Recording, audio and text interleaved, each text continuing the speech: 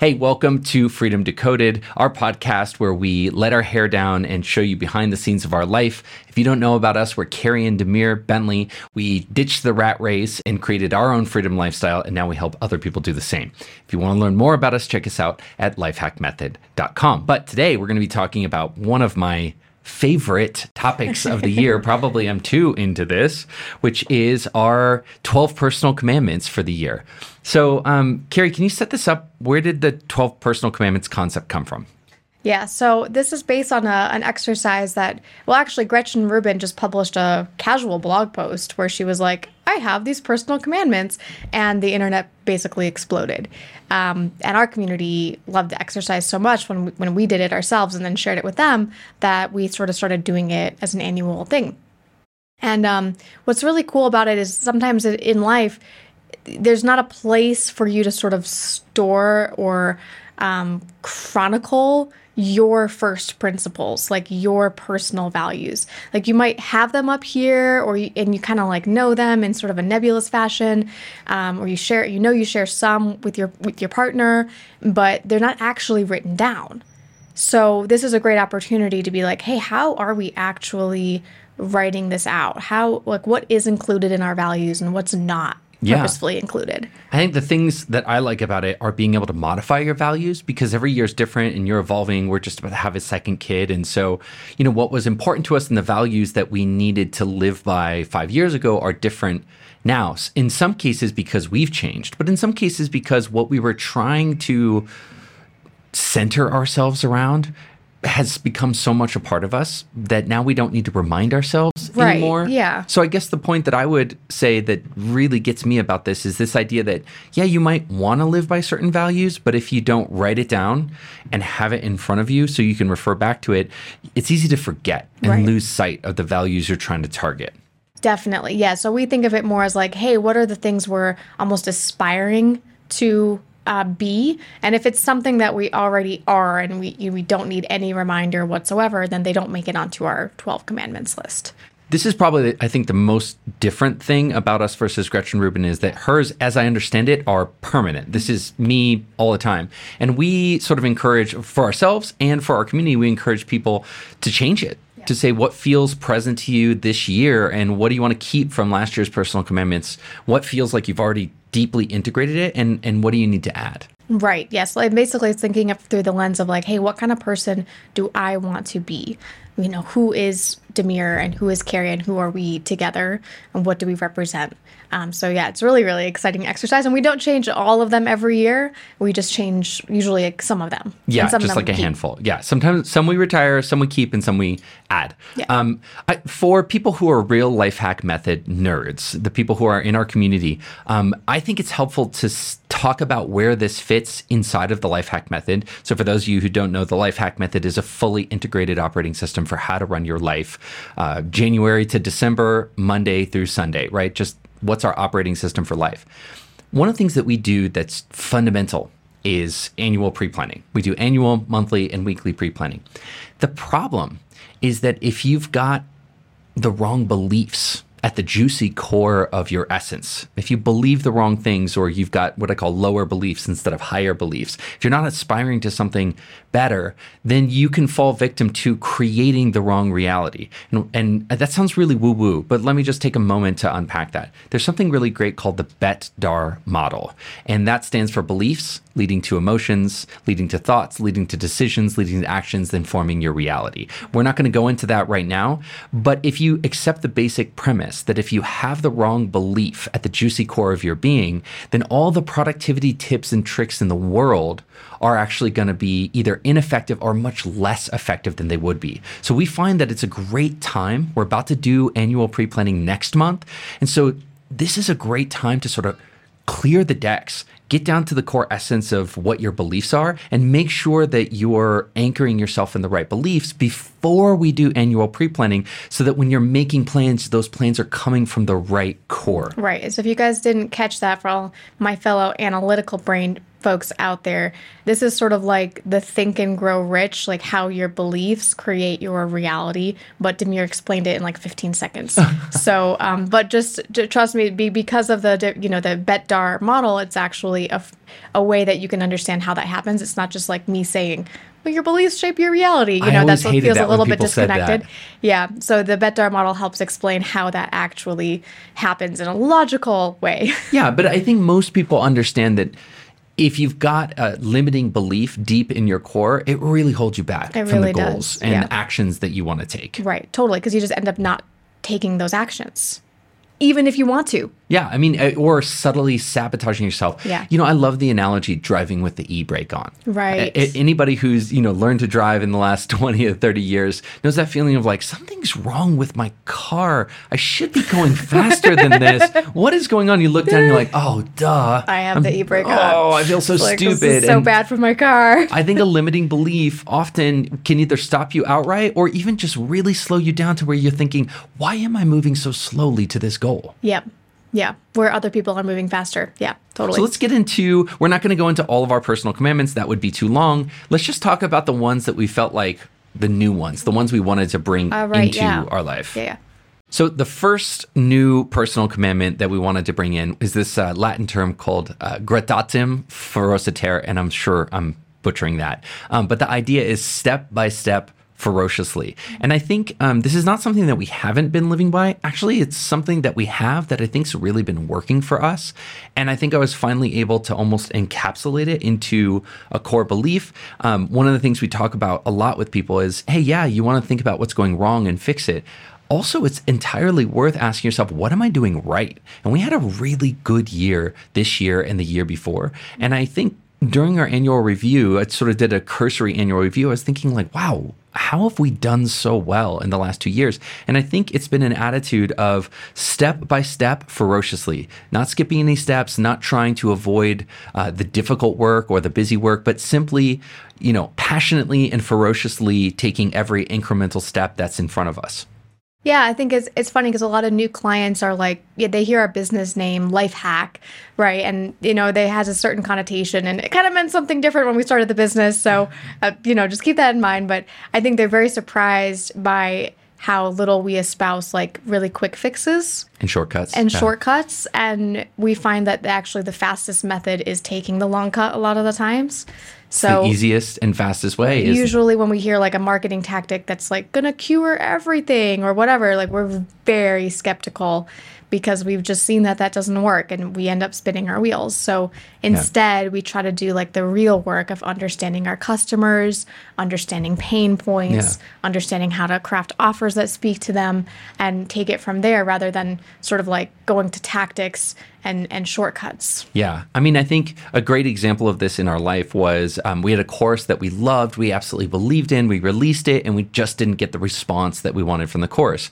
I think for a lot of people, it's like, well, let's create another course. And for us, it was like, no, let's adapt. Let's take another look at the title, at the marketing. And this year we released it and it was a big hit. Yeah. So that kind of like, we're not just going to abandon ship at the first sign of trouble. When we've committed to a course of action, we take it step by step. Even with setbacks, we just little by little, step by step, ferociously. I just love that phrase. For some reason, it's inspiring to me. Like that you can be ferocious and passionate, but going very deliberately and slowly. Yeah. It can also keep us from doing like too many things at once. It can feel like we're trying to like run where we're like, let's do this and this and this, especially as the team grows and the business grows and, our family grows. So it's a good reminder to just be like, hey, one foot in front of the other. And it's okay to just take it at that same rate that we've always taken it at. So the next one we're calling Lift Your Eyes to the Sky. So this one is cool because it's kind of easy to, in the day-to-day swirl of life, sort of lose track of that long-term focus and that long-term goal. And it can also, because you're committed to one outcome over such a long period of time, it can even get like a little bit boring, right? Like it can be boring to think about after a while.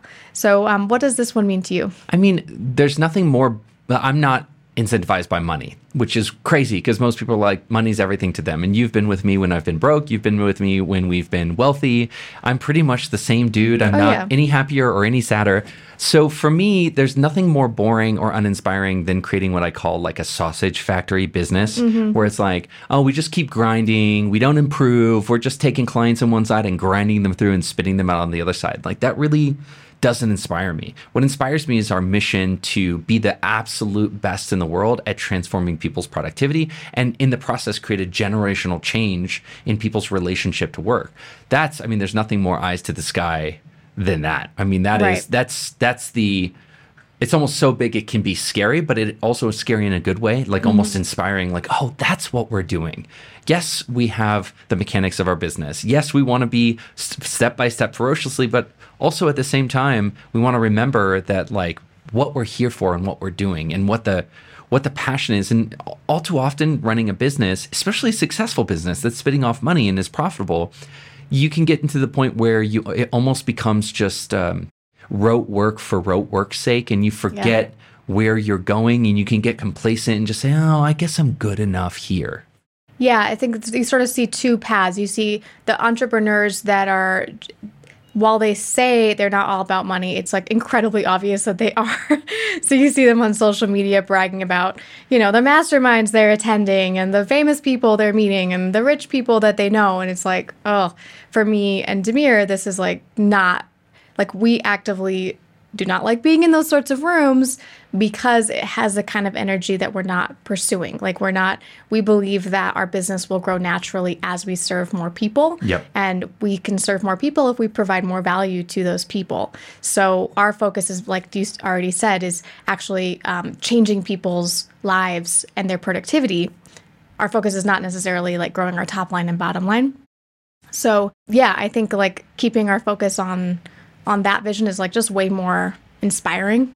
Yeah, and I think maybe I put it in here because there is, maybe I felt in the last year or two, moments, not like the entire time, but moments when I could just get into, we've achieved such a good place that I could feel myself almost being willing to just downshift and coast. Yes, and that's the other path that entrepreneurs that don't have that money drive tend to fall into, where it's like, well, I'm good, I'm gonna coast now, and we also don't want to land there. Yeah. So like we have to find a way to keep ourselves passionate and motivated that works for us. Yeah. Why are we doing this? Yeah. I love this one. Shout out to our friend Hagai for this one. If you can pay to make a problem go away, then it's not a problem. I thought this is funny because, you know, we both come from, you know, I would say not wealthy families, not the poorest of the poor, but certainly like money didn't come easy to either of our families. And so we grew up with, you know, pretty stingy mindsets and a lot of anxiety around money, a lot of anxiety around being quote unquote broke. And one of the weird things that I noticed happening is that even as we became wealthier and we created financial independence and financial resilience, if something happened, we would still get stressed about it. Like, oh no, this thing happened. And our friend Guy said to us one time when we were stressing about something, he said, do you have enough money to make this problem go away? And I said, well, yeah, sure. He's like, well, then it's not a problem. Why are you stressing out about it? Just pay the money and make it go away. And my first thought when I heard this was like, oh, that's just something a rich person would say, right? Like, that was like my immediate thought. But then I was thinking about it more and I was like, yeah, but like compared, I mean, even when we were first starting out, when we thought we were like super broke, compared to most of the world, we're still incredibly privileged. Yeah. Because we ran that fear casting exercise. And this is before our business was making money. This is when we had a lot of debt already. And we were even asking ourselves like, well, if we had gotten some kind of huge additional financial burden, would we have found ourselves on the street? No, because we have like tons of relatives we could have moved in with. Yeah. You know, they're just like going through that exercise of being like, well, but really we're extremely privileged. Like we could solve this, you know? So I think that's where this really started to gel with me. Yeah. I mean, for me, it's almost just like, listen, part of the point of moving here to Colombia and saving when other people spent and creating that financial resilience wasn't just to have the money. It was also to have the mindset that accompanies the money. Totally. And the mindset that accompanies the money is lower anxiety, lower fear, lower stress. And so when something costs like a very small amount of money, to me, instead of stressing and paying it, just pay it and don't stress, right? Yeah. This is sort of the Ramit Sethi mindset around money that I think is becoming more popular and that I really like, for especially, I think, the younger generation. So it's cool to see it become more popular. Totally. Cool. So let's talk about some old commandments that are still inspiring us and lighting us up this year. Yeah, I think one of them that's still, it's been on our list for a couple years is always choose the bigger life. So when we're confronted with a decision and you could genuinely go either way on the decision, you're like, I do not know whether to say yes or no or A or B. It helps to ask yourself, well, which path leads to the bigger life? Yeah. And that could lead to a different answer depending on the person, which is why I like this so much. For one person, the bigger life could mean having fewer kids, while another person could mean having more kids. Yeah. So this is why this question is so cool. And you were a great example of that this year. So we were planning to do our annual trip. It was a month. I was planning us to be like 5 weeks in Europe, no nanny, no support, no nothing like that. And we had conversations around, Tamir, maybe we should just do 2 weeks. Like, let's not go the full 5 weeks. And, even with the boat, taking our 2.5-year-old on a boat, no other parents in our group chose to bring their kids, and we did. And although some people could rightly say, well, that sounds irresponsible, it was a good example of you saying, oh God, it's probably going to be difficult, but it is the bigger life, right? It's the bigger choice. And I think net of, there were some difficulties and it was challenging, but looking back, now that all of that has faded, it was the bigger life. It was the better choice. Absolutely. Yeah. And now in hindsight, of course, everyone's like, that's so cool. Like, you guys are the coolest couple and family. Like, wow. And I'm like, yeah, but before we went, y'all were criticizing us. and being... So yeah, it's interesting how hindsight's 20/20 on that. But yeah, I am glad that you pushed me to do that, and we made we had to do a lot of things to make it happen. But that's a great example. But it was a big choice. Yeah. Here's another one: less doing, more value. And I love this. I'll shout out to Ari Meisel, who I think. Well, I don't know if his statement is less doing, but I added less doing, more value. And the way that I think about this is not just in our business, but I think it's a great example for our business. So I'll just use that first, is the idea of like, how can we always be trying to solve the problem of creating so much more value for our client, but doing less. Because if we're doing that, we're creating a business that can scale, that can serve more people. We're not going to create a generational change in productivity if it's limited to the productivity that you and I can put in. Right. You and I choose to work less than 30 hours a week, but in truth, even if we work 60, 70, 120 hours a week, there's not enough of us to scale to the size of the problem that we want to tackle. So we've got to create something that can scale past us. And part of that is constantly solving and resolving this problem in our head of how could we offer more value while doing less. Yeah. I'm not lit up by that from the perspective of I just want to sit on a beach with my toes in the sand doing nothing, making a ton of money. But more, I think the part of the angle of that lights me up is this is what will help us get to that generational change we want to make in productivity. And it's a win actually for the clients, because insofar that we've been doing this, clients have been more happy with the service that we've provided and willing to spend more on it and spend more time and energy. So that's exactly what we want to see. And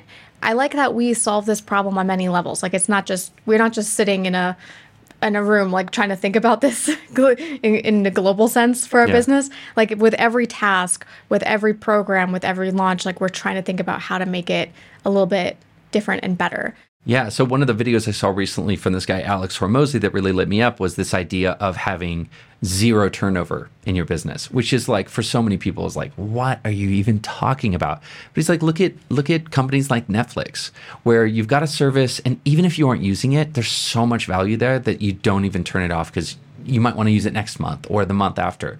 And I love that challenge to ask yourself, how do you create something where people are literally banging down your door, like, please take my money. I never want to turn this off. This is so valuable. I mean, that's a hard question. I don't have all the answers right now, but it's the right question to be asking. Yeah. And so, I love this. It's almost like a Yoda level thing. It's like, but I love puzzles. So it's like a puzzle that's constantly solved. Before we move on, though, I also want to say in our personal life, the other thing is like, how can we be offering value to our child and our home life without necessarily always needing to be pulling the levers ourselves? How can we create the kind of environments that are stimulating with Gigi without us always having to be there, being the ones who are stimulating her? So it's just such a great question. Totally. Yeah, absolutely. Another one that I love that we're keeping is live like no one else so you can live like no one else. Yeah, the classic. The classic. Everyone in our life hack community knows this one. Basically, if you do the stuff, the simple things that other people just aren't willing to do or aren't mainstream yet or aren't popular yet, things like pre-planning your week, things like taking cold showers to wake yourself up when it's time for your deep having work. a budget and sticking to it. Yeah, then you get to live the kind of life that no one else gets to live. Yep. I mean, we're living proof of this, and that sounds like a flex, but it's really not. If you told me 10 years ago about my life today, I would slap you and call you a liar. I would say there's no way that I could be there. No way. And it really is from living like no one else so that we can live like no one else. And in the process, it's funny, you and I laugh all the time about some of our best decisions created the biggest outcry with our clients or with our family. Don't do that. That's going to be the end of everything. And it was actually the beginning of everything. Why are you moving to Colombia? Isn't it dangerous there? I mean, you name it. So many different decisions we've made in our life or in our business. But sometimes you got to live like no one else so that you can live like no one else. Yeah, totally. And then the final one that we want to keep is measure twice and cut once. Yeah. So this one just represents us really well. I think we're really good at, instead of moving really fast and then cutting away the fat, we're really good at just making sure that we're measuring twice and being a little bit more cautious first so that we save all that extra work later. Yeah. I mean, a great example is commitments.